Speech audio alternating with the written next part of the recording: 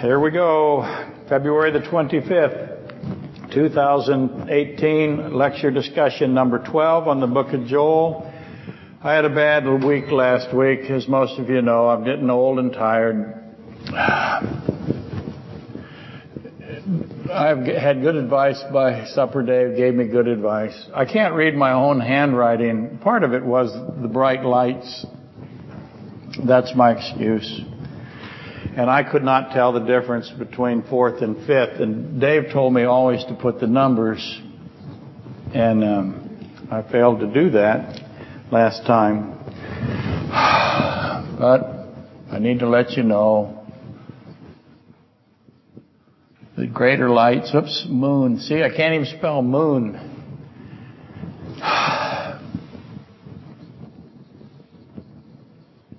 And it's not creatures. It's living souls.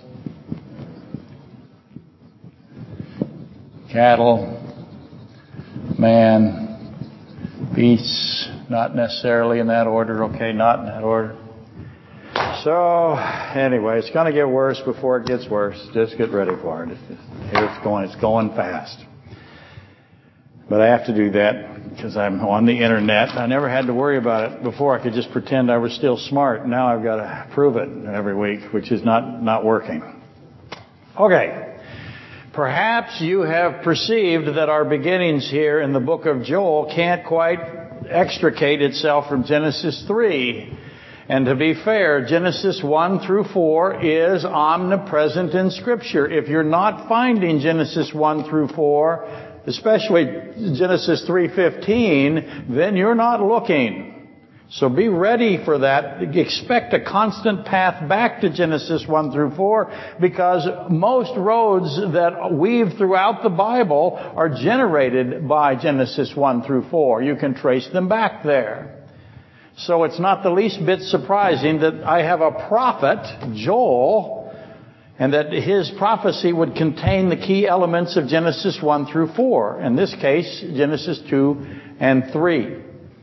And hopefully everyone has finally succumbed to my relentless clubbing of you, my pummeling. And you have now grasped the recognition of the woman being the first to repent. The woman is the first to repent of her unbelief. The first what to repent? Human being to repent of her unbelief.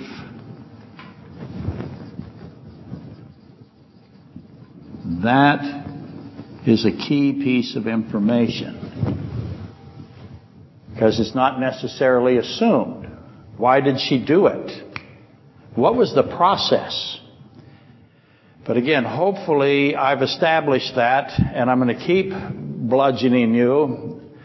The beatings will continue until I am certain that everyone knows that. If you can come out of Genesis 3 with that piece of information, why she was renamed Eve, the mother of all living. So she went from woman to Eve, mother of all living, because she was the first to repent of her unbelief. And again, I say that it's mostly established because I haven't quite got anywhere near to where even halfway to what it is. There's a great deal to investigate with regard to the renaming of the woman, or Eve's process, if you will, especially its impact on the witnesses. Who's witnessing the repenting of her unbelief? Is it Adam? Well, yeah, but didn't impact him. Who was impacted by the fact that this woman repented of her unbelief? The angelic host. Exactly right. For example, there you have the timeline now. The woman's repentance from her unbelief and her resulting testimony against the serpent, because the repenting of her unbelief came before she testified against Satan. And then we have the creation of the lake of fire, or the revealing of the lake of fire for sure. The fallen angels saw and heard all of that. How did it impact them? The unfallen angels saw it too. There are extraordinarily intelligent, powerful beings watching this woman get renamed. because she repents of her unbelief, testifies against the wisest creature ever made. They see her covered with the skins, the blood. They know what that means. They saw the creation of the lake of fire. So there's a lot of stuff there. That's not even, it isn't even a beginning. Anyway, last Sunday, I'm told that I have to identify the lecture number because we have people who follow along on the internet. They insist on these kinds of things, and I try to comply with a good attitude. Lecture number 11 last week. And I should probably mention right here that the notorious Supper Dupper Dave is having computer problems. Isn't that true? Don't speak aloud. People will think you know. He nodded his head, or somebody in that part of the congregation pretending to be Supper Dupper Dave did. So he's claiming to have computer problems if indeed he exists. Here's a question. Those of you who took math, did you ever do imaginary numbers? Do imaginary numbers exist? Math question for today. Where was I? Supposed computer problems. Think about that. Supposed computer problems from Supper Day. See where I'm going here? Use your phones to look up duppery just for fun. You can skip the rest of the that's happening on the internet. They are stopping and looking up duppery. All right, back to the subject. Last Sunday, I'm saying that for you people on the internet because we are having computer problems, and a lot of our lectures are in transition, to say the least. When is this going to be fixed? Do we have any idea? Do we care? Are we getting any pizza from these people lately? Any donuts? They're throwing anything our way. Not happening. So I do see pizza there today. Do we have Kentucky Fried Chicken? Do we? Oh. We had Kentucky Fried Chicken Sunday one Sunday. You remember that? That was glorious. 15 buckets of Kentucky Fried Chicken. It was fantastic. I went home with 9 buckets. I'm kidding. That's a joke. It was a good day. Not as good as prime rib day, though. That was pretty darn good, I have to. Can you tell I've had no sleep all week long, and it's going to keep getting bad? Back to the subject. Last Sunday, we began to compare the refusal to repent at Revelation 9. So Revelation 9, 20 through 21, I have a refusal to repent. And obviously, I'm going to juxtaposition that with the woman who's the first to repent. I'm going to go back to where the first repentance is, and I'm going to look at this refusal to repent by billions at Revelation 9, 20 through 21. So the renaming of the woman and Revelation 9, refusing to repent side by side. The first to repent was renamed the mother of all who would live. So what are we going to name the ones who refuse to repent? The key question, therefore, becomes, why does all of this humanity, this mankind in the tribulational period refuse to repent of their unbelief? What do they need to convince them? Is it possible to convince them? Hebrews 3:12, beware, brethren, lest there be any of you, beware, brethren, lest there be in any of you an evil heart of unbelief, in departing from the living God. Let me reread that. Beware, brethren, lest there be in any of you an evil heart of unbelief in departing from the living God. What is he saying in Hebrew? That if you have an evil heart of unbelief, you will depart. What's he describing? Who's he describing? Unbelief departs from the living God.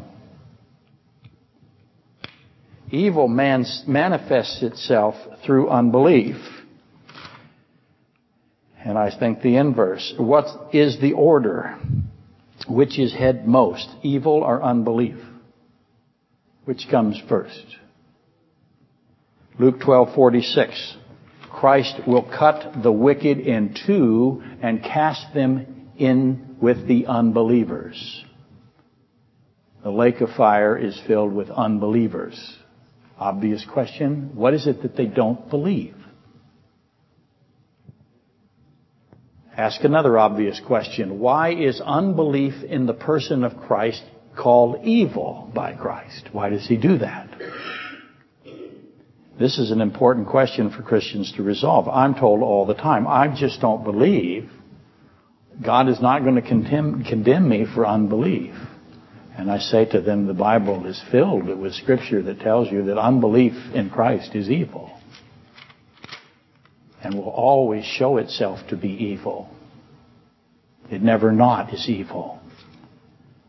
And Revelation 9:20 through 21 reveals billions of people refusing to repent of their unbelief. And from this we went to the 150 days of the Noahic flood. I have 150 days of the Noahic flood, or 5 months. So that 150, and we went to the 150 days of 9, 5, and 6 of Revelation, where I have 150 days or 5 months of the suspension of physical death. So, that's where we have been pretty much. And to repeat what I submit is the defining contrast of this certain accordance between the flood judgment and the tribulational judgments. You see, this is the flood judgment and this is the tribulational judgment. It's the first woe. So there is some kind of continuity here. He's repeating these 150 days so that you can see the relationship between the flood and the tribulational judgments. And so the defining contrast is, why is there a difference between the Noahic flood and the tribulational judgments of Revelation? By this I mean, I had death by drowning in the flood, didn't I? And in Revelation, do I have death by drowning? No, I don't. What do I have? I have a different kind of death, if you will. Death seems to be death, but the process of it. Drowning in the flood. In Revelation 19:11 through 21, or actually 19:17 through 21, to be more specific, more narrowed down. So I have Genesis 7:17 through 24, death by drowning. Revelation 19:17 through 21, different kind of death. What is it? How do they die? Billions die. Who kills them? Jesus Christ. Why does He kill them? He's ending sin.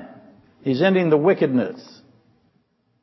If He doesn't end the wickedness, then the wickedness continues unabated forever. Is that good? God is good. He's going to end wickedness. I will tell you, the death in Revelation 19:17 through 21 is instantaneous. It's a consuming or a consumption death. They are consumed. Some will submit they dissolve or they liquefy. The blood is certainly there, and there's something for the birds to eat. But it is very, very fast. Immediate. The wicked who perished in the flood were suffocated. Their breath, let me say that word, breath, I can't say that enough. Their breath was taken from them. Water replaced their breath, or the breath, in their nostrils, in their lungs.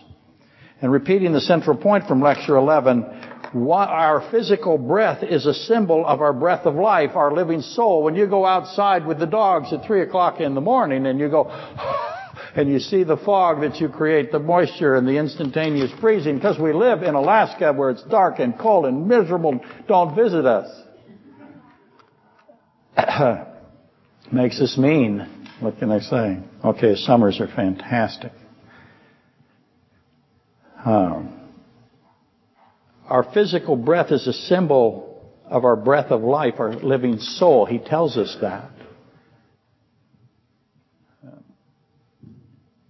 And more on that later.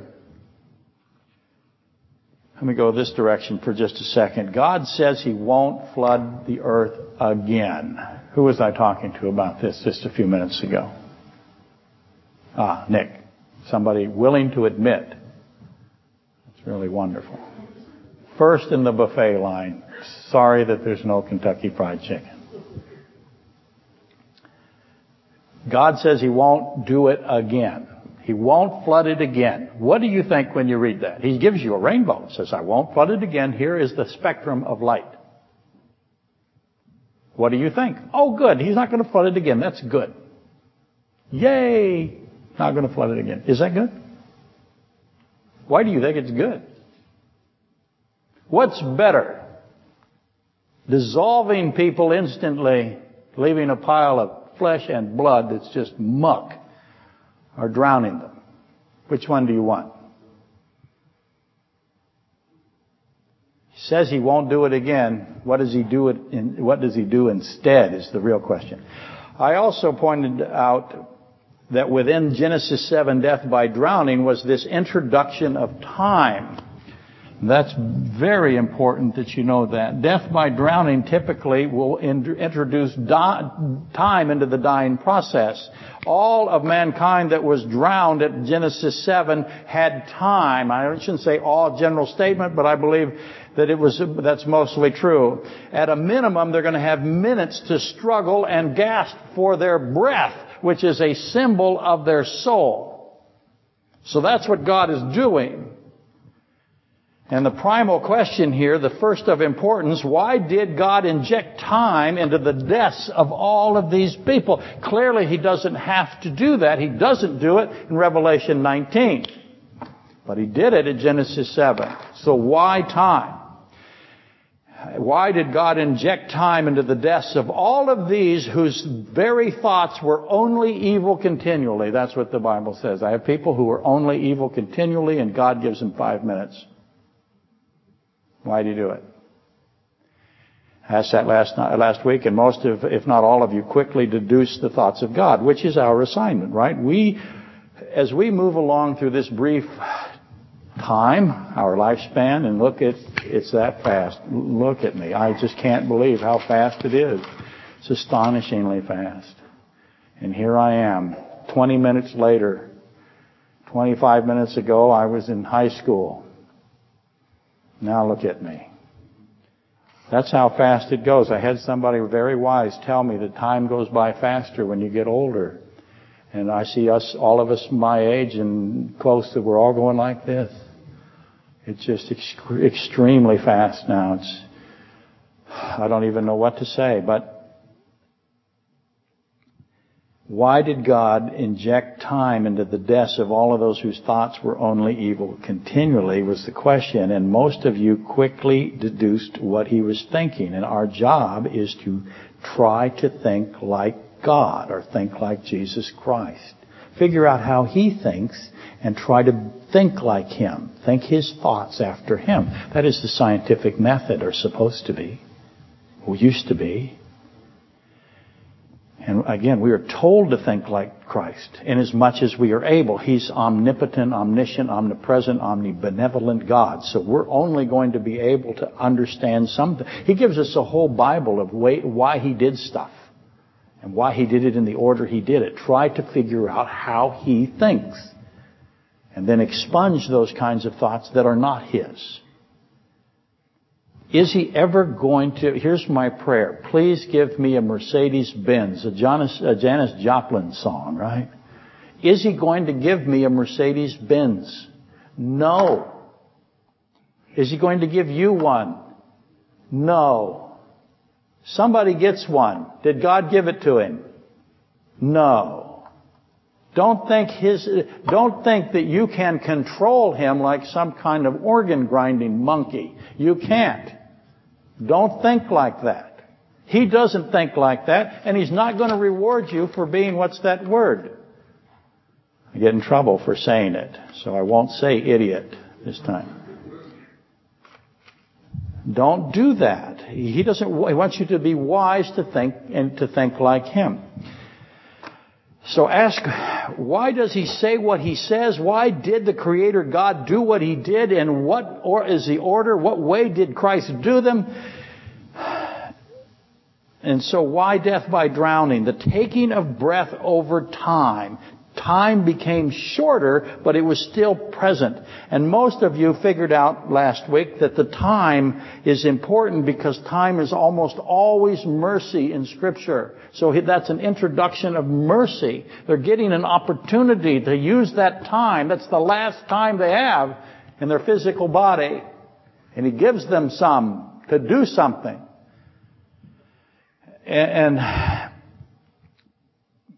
But let me try to illustrate it better in case there's a need for a little bit more clarity. I thought I'd give you the testimony of John Harper. Where can I put John Harper? I've probably got to think back 30 years ago. I came across John Harper. And if any story can explain the element of time in the death by drowning, it is the true story of John Harper. You have seen a movie about John Harper. He was not in the movie. Probably all of you saw the movie. It's shocking to think that Hollywood would leave out John Harper from the movie that he's supposed to be the central figure of. But they did. Don't be surprised by how corrupt Hollywood is. And as you know, I'm not predisposed to do these kinds of things, these stories. But I thought I'd make an exception.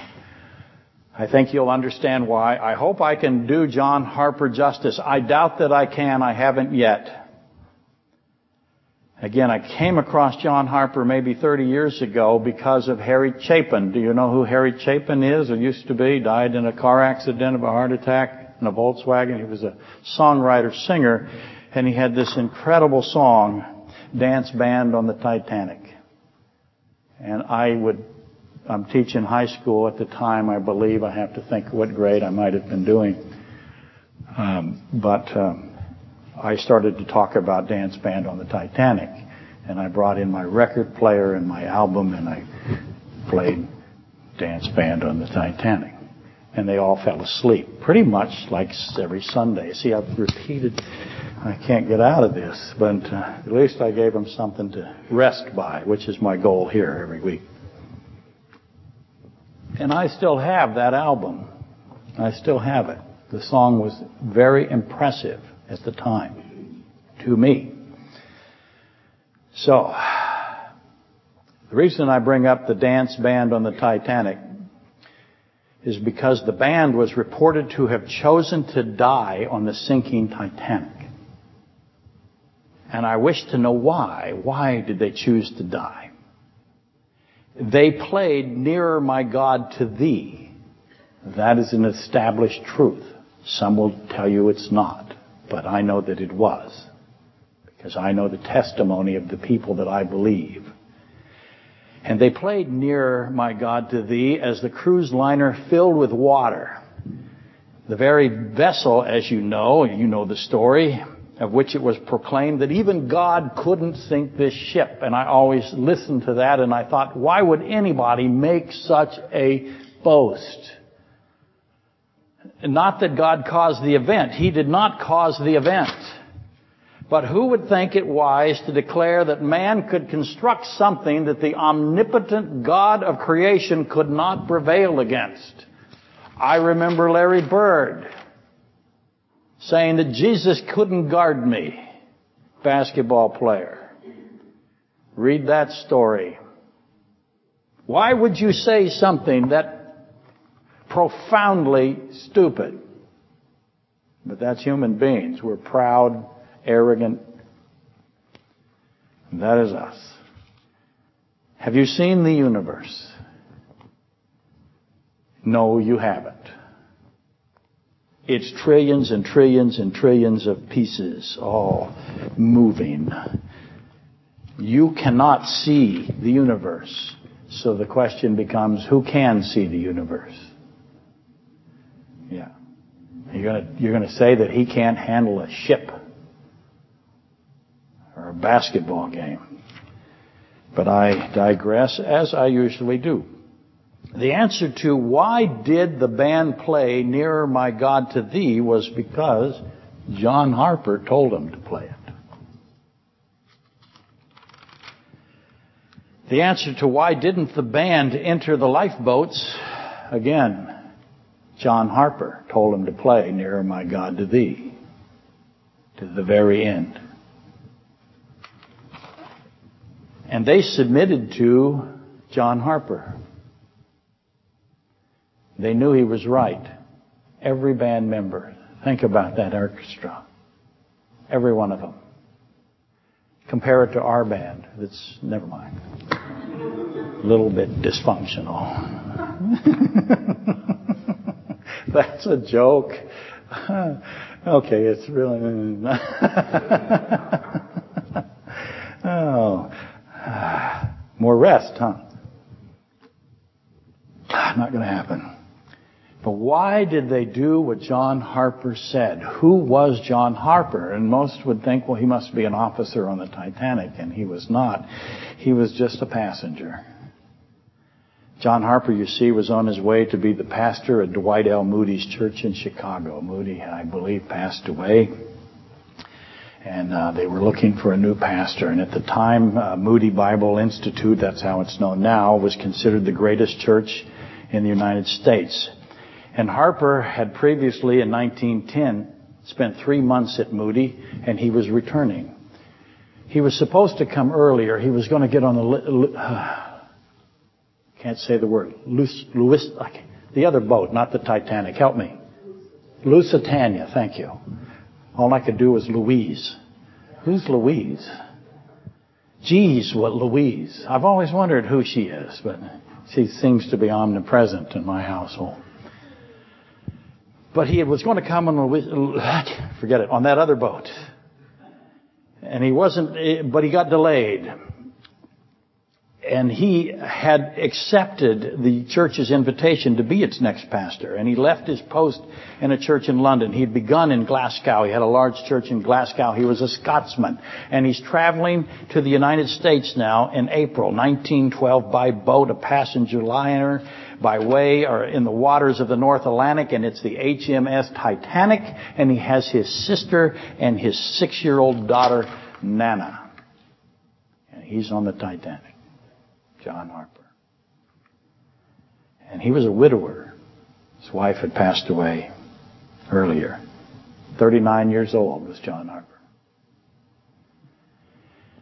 And as you know, it was on Sunday, April the 14th at 11:40 p.m. The Titanic hit the iceberg, and Harper then wrapped his daughter in some blankets. He knew what was going to happen. He knew very fast.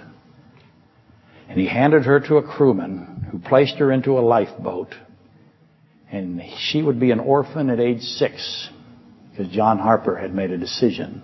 And he knew that his daughter would not have him as a father for the rest of her life.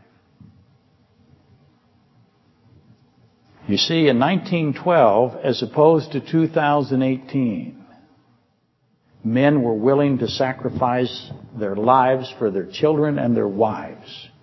They didn't hesitate. There was no other thought. And they also did so for the wives and the children of other men. It's what they did. 1,517 people drowned.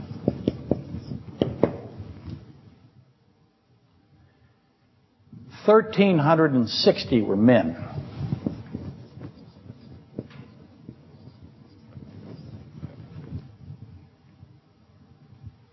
That's what men were like, 1912, in a crisis.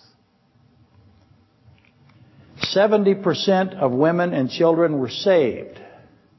20% of men. 81% of women in second class lived. 10% of the men. 90% of the men in second class died on the Titanic. In case you're wondering, the first class, the wealthy, 94% of the women and children survived, of the wealthy. All the men died. No wealthy man made it. The wealthy men stayed on the ship. That was men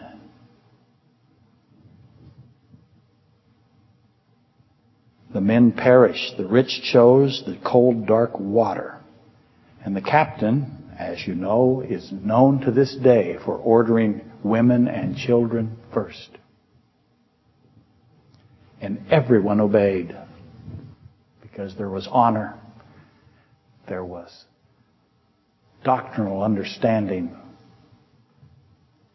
There was obedience to the precepts of Scripture and Christ. The percentage of Christians, devout Christians, very high. And you can make the application, I hope you're doing that, to our country today. It's not good. The rotting of the culture of this country is plain and obvious and before us and will get worse. It's got to get worse before it gets worse. That seems like a joke half the time, but this time it's not. It has to get worse. The Bible says it does, and it will. Anyway, John Harper, after saying goodbye to his daughter and sister, he went on a mission. He had a little bit of time, and he knew what to do with it. He immediately removed his life jacket. He gave it to a man who was unsaved. He asked him, Are ye saved? I can't do a Scottish accent. And he heard no. And so Harper replied, then you're going to need this. I'm not going to need it.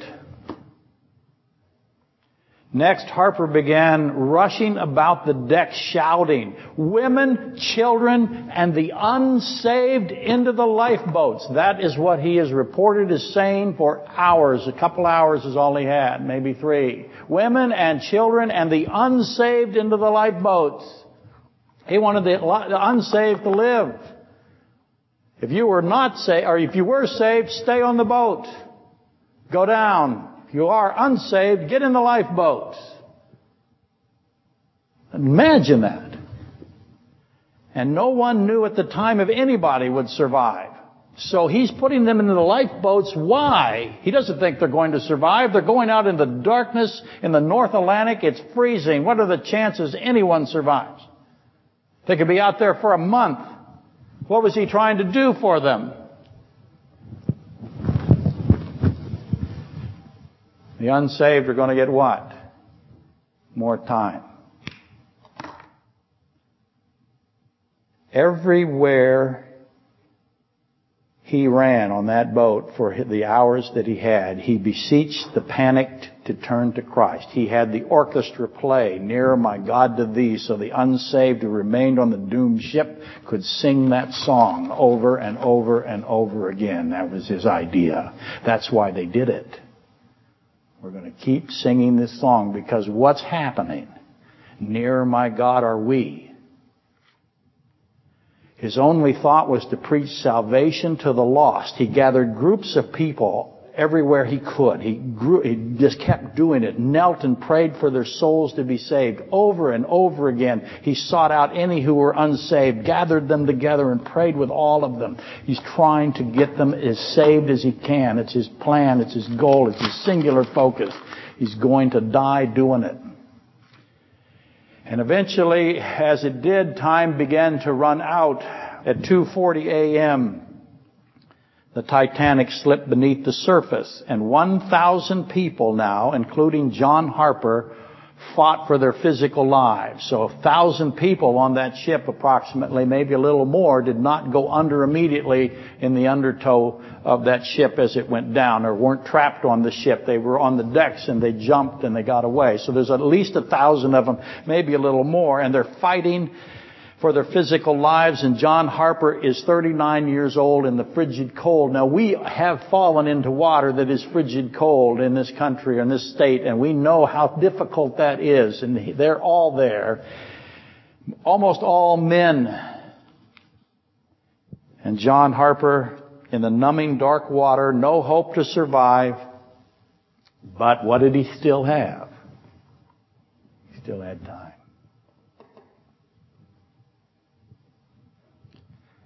Again, at least 1,000 were still alive. And Harper found some floating wreckage. And he clung to that. And so he continued, screaming over the wailing of the dying. he would scream, "Believe in the Lord Jesus Christ, and thou shalt be saved." He was obviously an incredibly powerful man. Huge. He had the ability to speak without amplification. Huge, powerful, projecting voice. He's in the water screaming, "Believe in the Lord Jesus Christ, and thou shalt be saved." He'd admonish all within his range. He'd tell them, "Prepare to die. Are you saved?" If any replied no, he would swim towards them on the wreckage, explaining quickly how they could live forever. Towards the very end, John Harper came by a young Scotsman, Aguila Webb, and he said to him, "Is your soul saved?" And Webb answered, "No, I am not."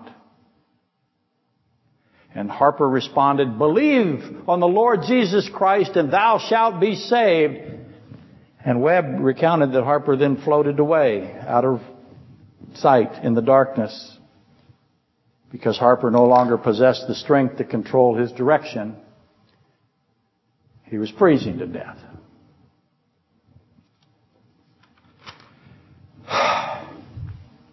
Tough story. Shortly thereafter, the waves brought Harper back to Webb. And Harper yelled, "Are you saved yet?" And Aguila Webb said, "No, I cannot say that I am." And Harper yelled last time, "Believe on the Lord Jesus Christ, and thou shalt be saved." And very quickly then, John Harper, having no energy remaining, disappeared beneath the waves. Aguila saw him die. And now Aguila Webb was alone. Now obviously we know about Aguila Webb because 1,523 people went in the water, 1,517 dead, 6 came out of the water. Aguila Webb was one of the 6 to be pulled out. He was a young man clinging to wreckage. He obviously was, again, physically very powerful to do that. The weak didn't survive this. And he is quoted as saying this: "I heard John Harper call out to anyone and everyone, and John Harper called to me, 'Is your soul saved?' as he sank under the water. And there, alone in the dark, in the freezing North Atlantic, Aguila Webb cried out to Christ to save him." And he was John Harper's last convert. The White Star Line in England famously, and I'm sure you know this, posted outside its office a board. I should write it on the board, but I'm running out of time. A list of names. Not a list of the steerage class, not a list of the second class, not a list of the first class. There's only 2 categories, 2 classes, 2 lists, and it said known to be saved and known to be lost. Known to be saved and known to be lost. It's really famous. You can still see pictures of that list. Likely the White Star Line did not understand the true meaning of their posting. Known to be saved, known to be lost. They had no idea what they really were saying. John Harper knew the difference between known to be saved and known to be lost. And John Harper knew time.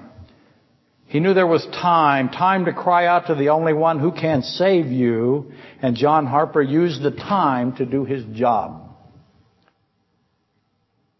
Now, without doubt, I have placed John Harper into our discussion of Genesis 7, haven't I? Of why water, why hydrogen and oxygen, why death by drowning, why think like God. Why did God do that? Why death by drowning? Why the flooding of the lungs? And the facet that I think that defines it, now there are others. There's the living soul, the breath. There's the angelic host, how they're affected by God doing this. But the facet that I believe that John Harper knew primary reason is time. Drowning takes time. John Harper had time. And he used it. He knew it. We are all, if you want to use the metaphor or the allegory, drowning in this darkness. Look around. Watch the news. Some will choose to perish in sin. They are the known lost. Others will reach for the hand of Christ. And they are the known saved. No one of us will make it out of the darkness physically alive except the last generation, the generation that is raptured. I'm hoping that's me. It's not looking so good. There's a dark piece of glass back there, and I can see me. Oh, dear. Other words came to mind, but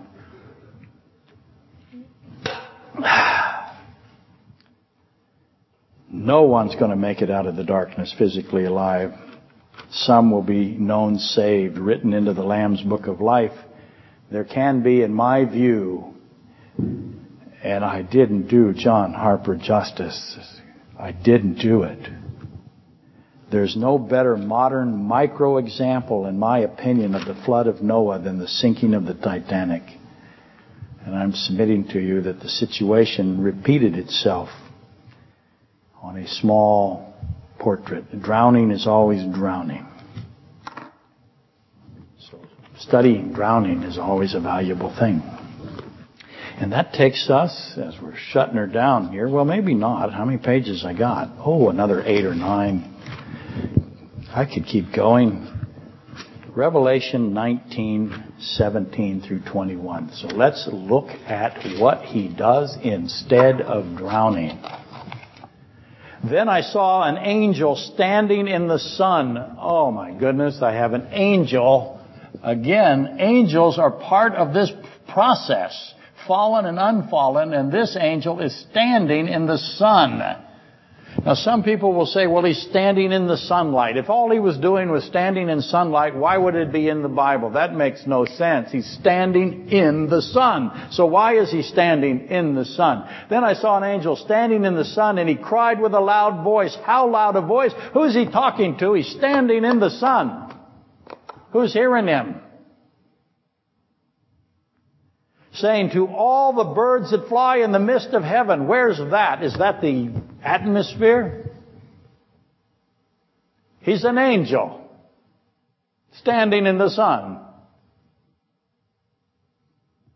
Come and gather together for the supper of the great God. This is contrasted with the marriage supper of the Lamb. This is the supper of the great God. So start putting those pieces together. That contrast and comparison. That you may eat the flesh of kings, the flesh of captains, the flesh of mighty men, the flesh of horses and of those who sit on them, and the flesh of all people, free and slave, both small and great. And I saw the beast, that's the Antichrist, the kings of the earth and their armies, gathered together to make war against them. What are these guys thinking? Against him who sat on the horse and against his army. Then the beast was captured, and with him the false prophet who worked signs in his presence by which he deceived those who received the mark of the beast and those who worshipped his image.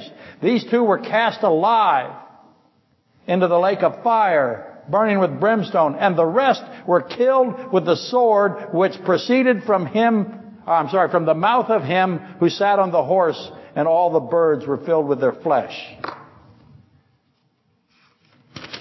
Death by drowning, death by this sword that comes out of the mouth of Christ. You're not going to drown him again.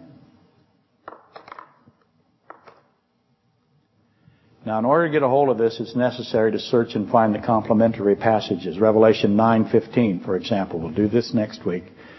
Revelation 1:16, Isaiah 11:4, 2 Thessalonians 2:8. All of that's for you folks on the internet. You can get ahead of these folks here. For example, those are just the examples that I'm giving you now. And those bring crucial information as to the nature of what this sharp sword really is. The two-edged sword of God, what it is. I'll give you Isaiah 11:4. He shall smite the earth with the rod of his mouth, and with the breath of his lips shall he slay the wicked. He slays them with His breath. Start thinking about that. 2 Thessalonians 2:8. That adds that Christ slays the Antichrist with the breath of His mouth.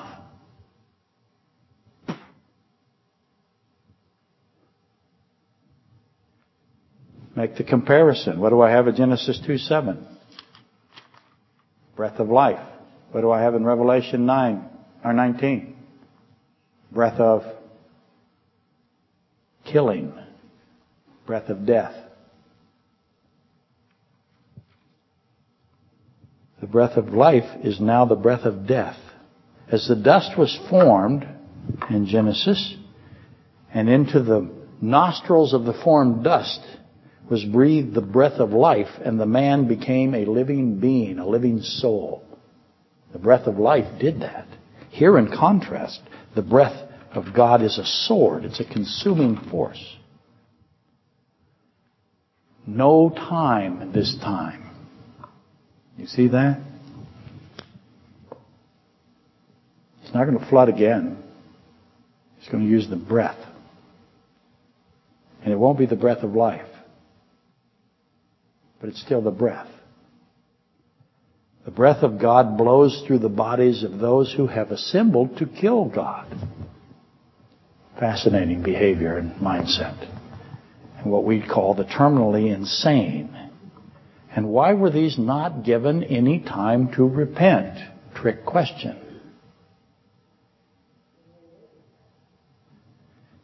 They were not given any time to repent at Armageddon because they had taken the mark of the beast. Then why is the mark of the beast the point of no return, to use a euphemism, the decision that's irreversible? Why is that? Repentance is obviously attached to the mark of the beast, isn't it? If you have the mark of the beast, you have no repentance. Why? Those who willfully choose Satan and his seed, the Antichrist, the seed of the serpent, who worship the beast, who worship the Antichrist, do so knowing that they will not repent of their unbelief in Christ.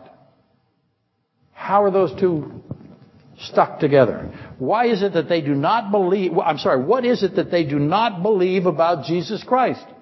They obviously believe they can kill Him. What is it that they will never believe about Jesus Christ? Let me repeat the question. How much time were they given to repent of their unbelief?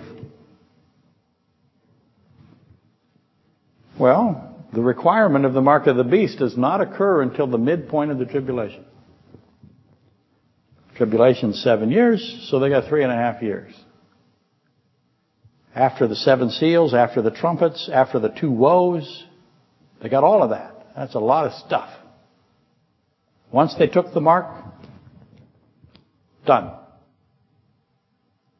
After 3.5 years of incredible evidences, the world is given unimaginable insight into the spiritual realm. They see and hear angels. They watch them overhead. They know there's a spiritual truth. They got it all.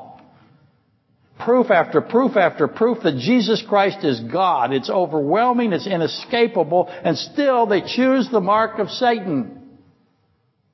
And eventually, Revelation 19, 17 through 21, Christ takes back His breath. It is, after all, His breath. It's His life. You have His life in you.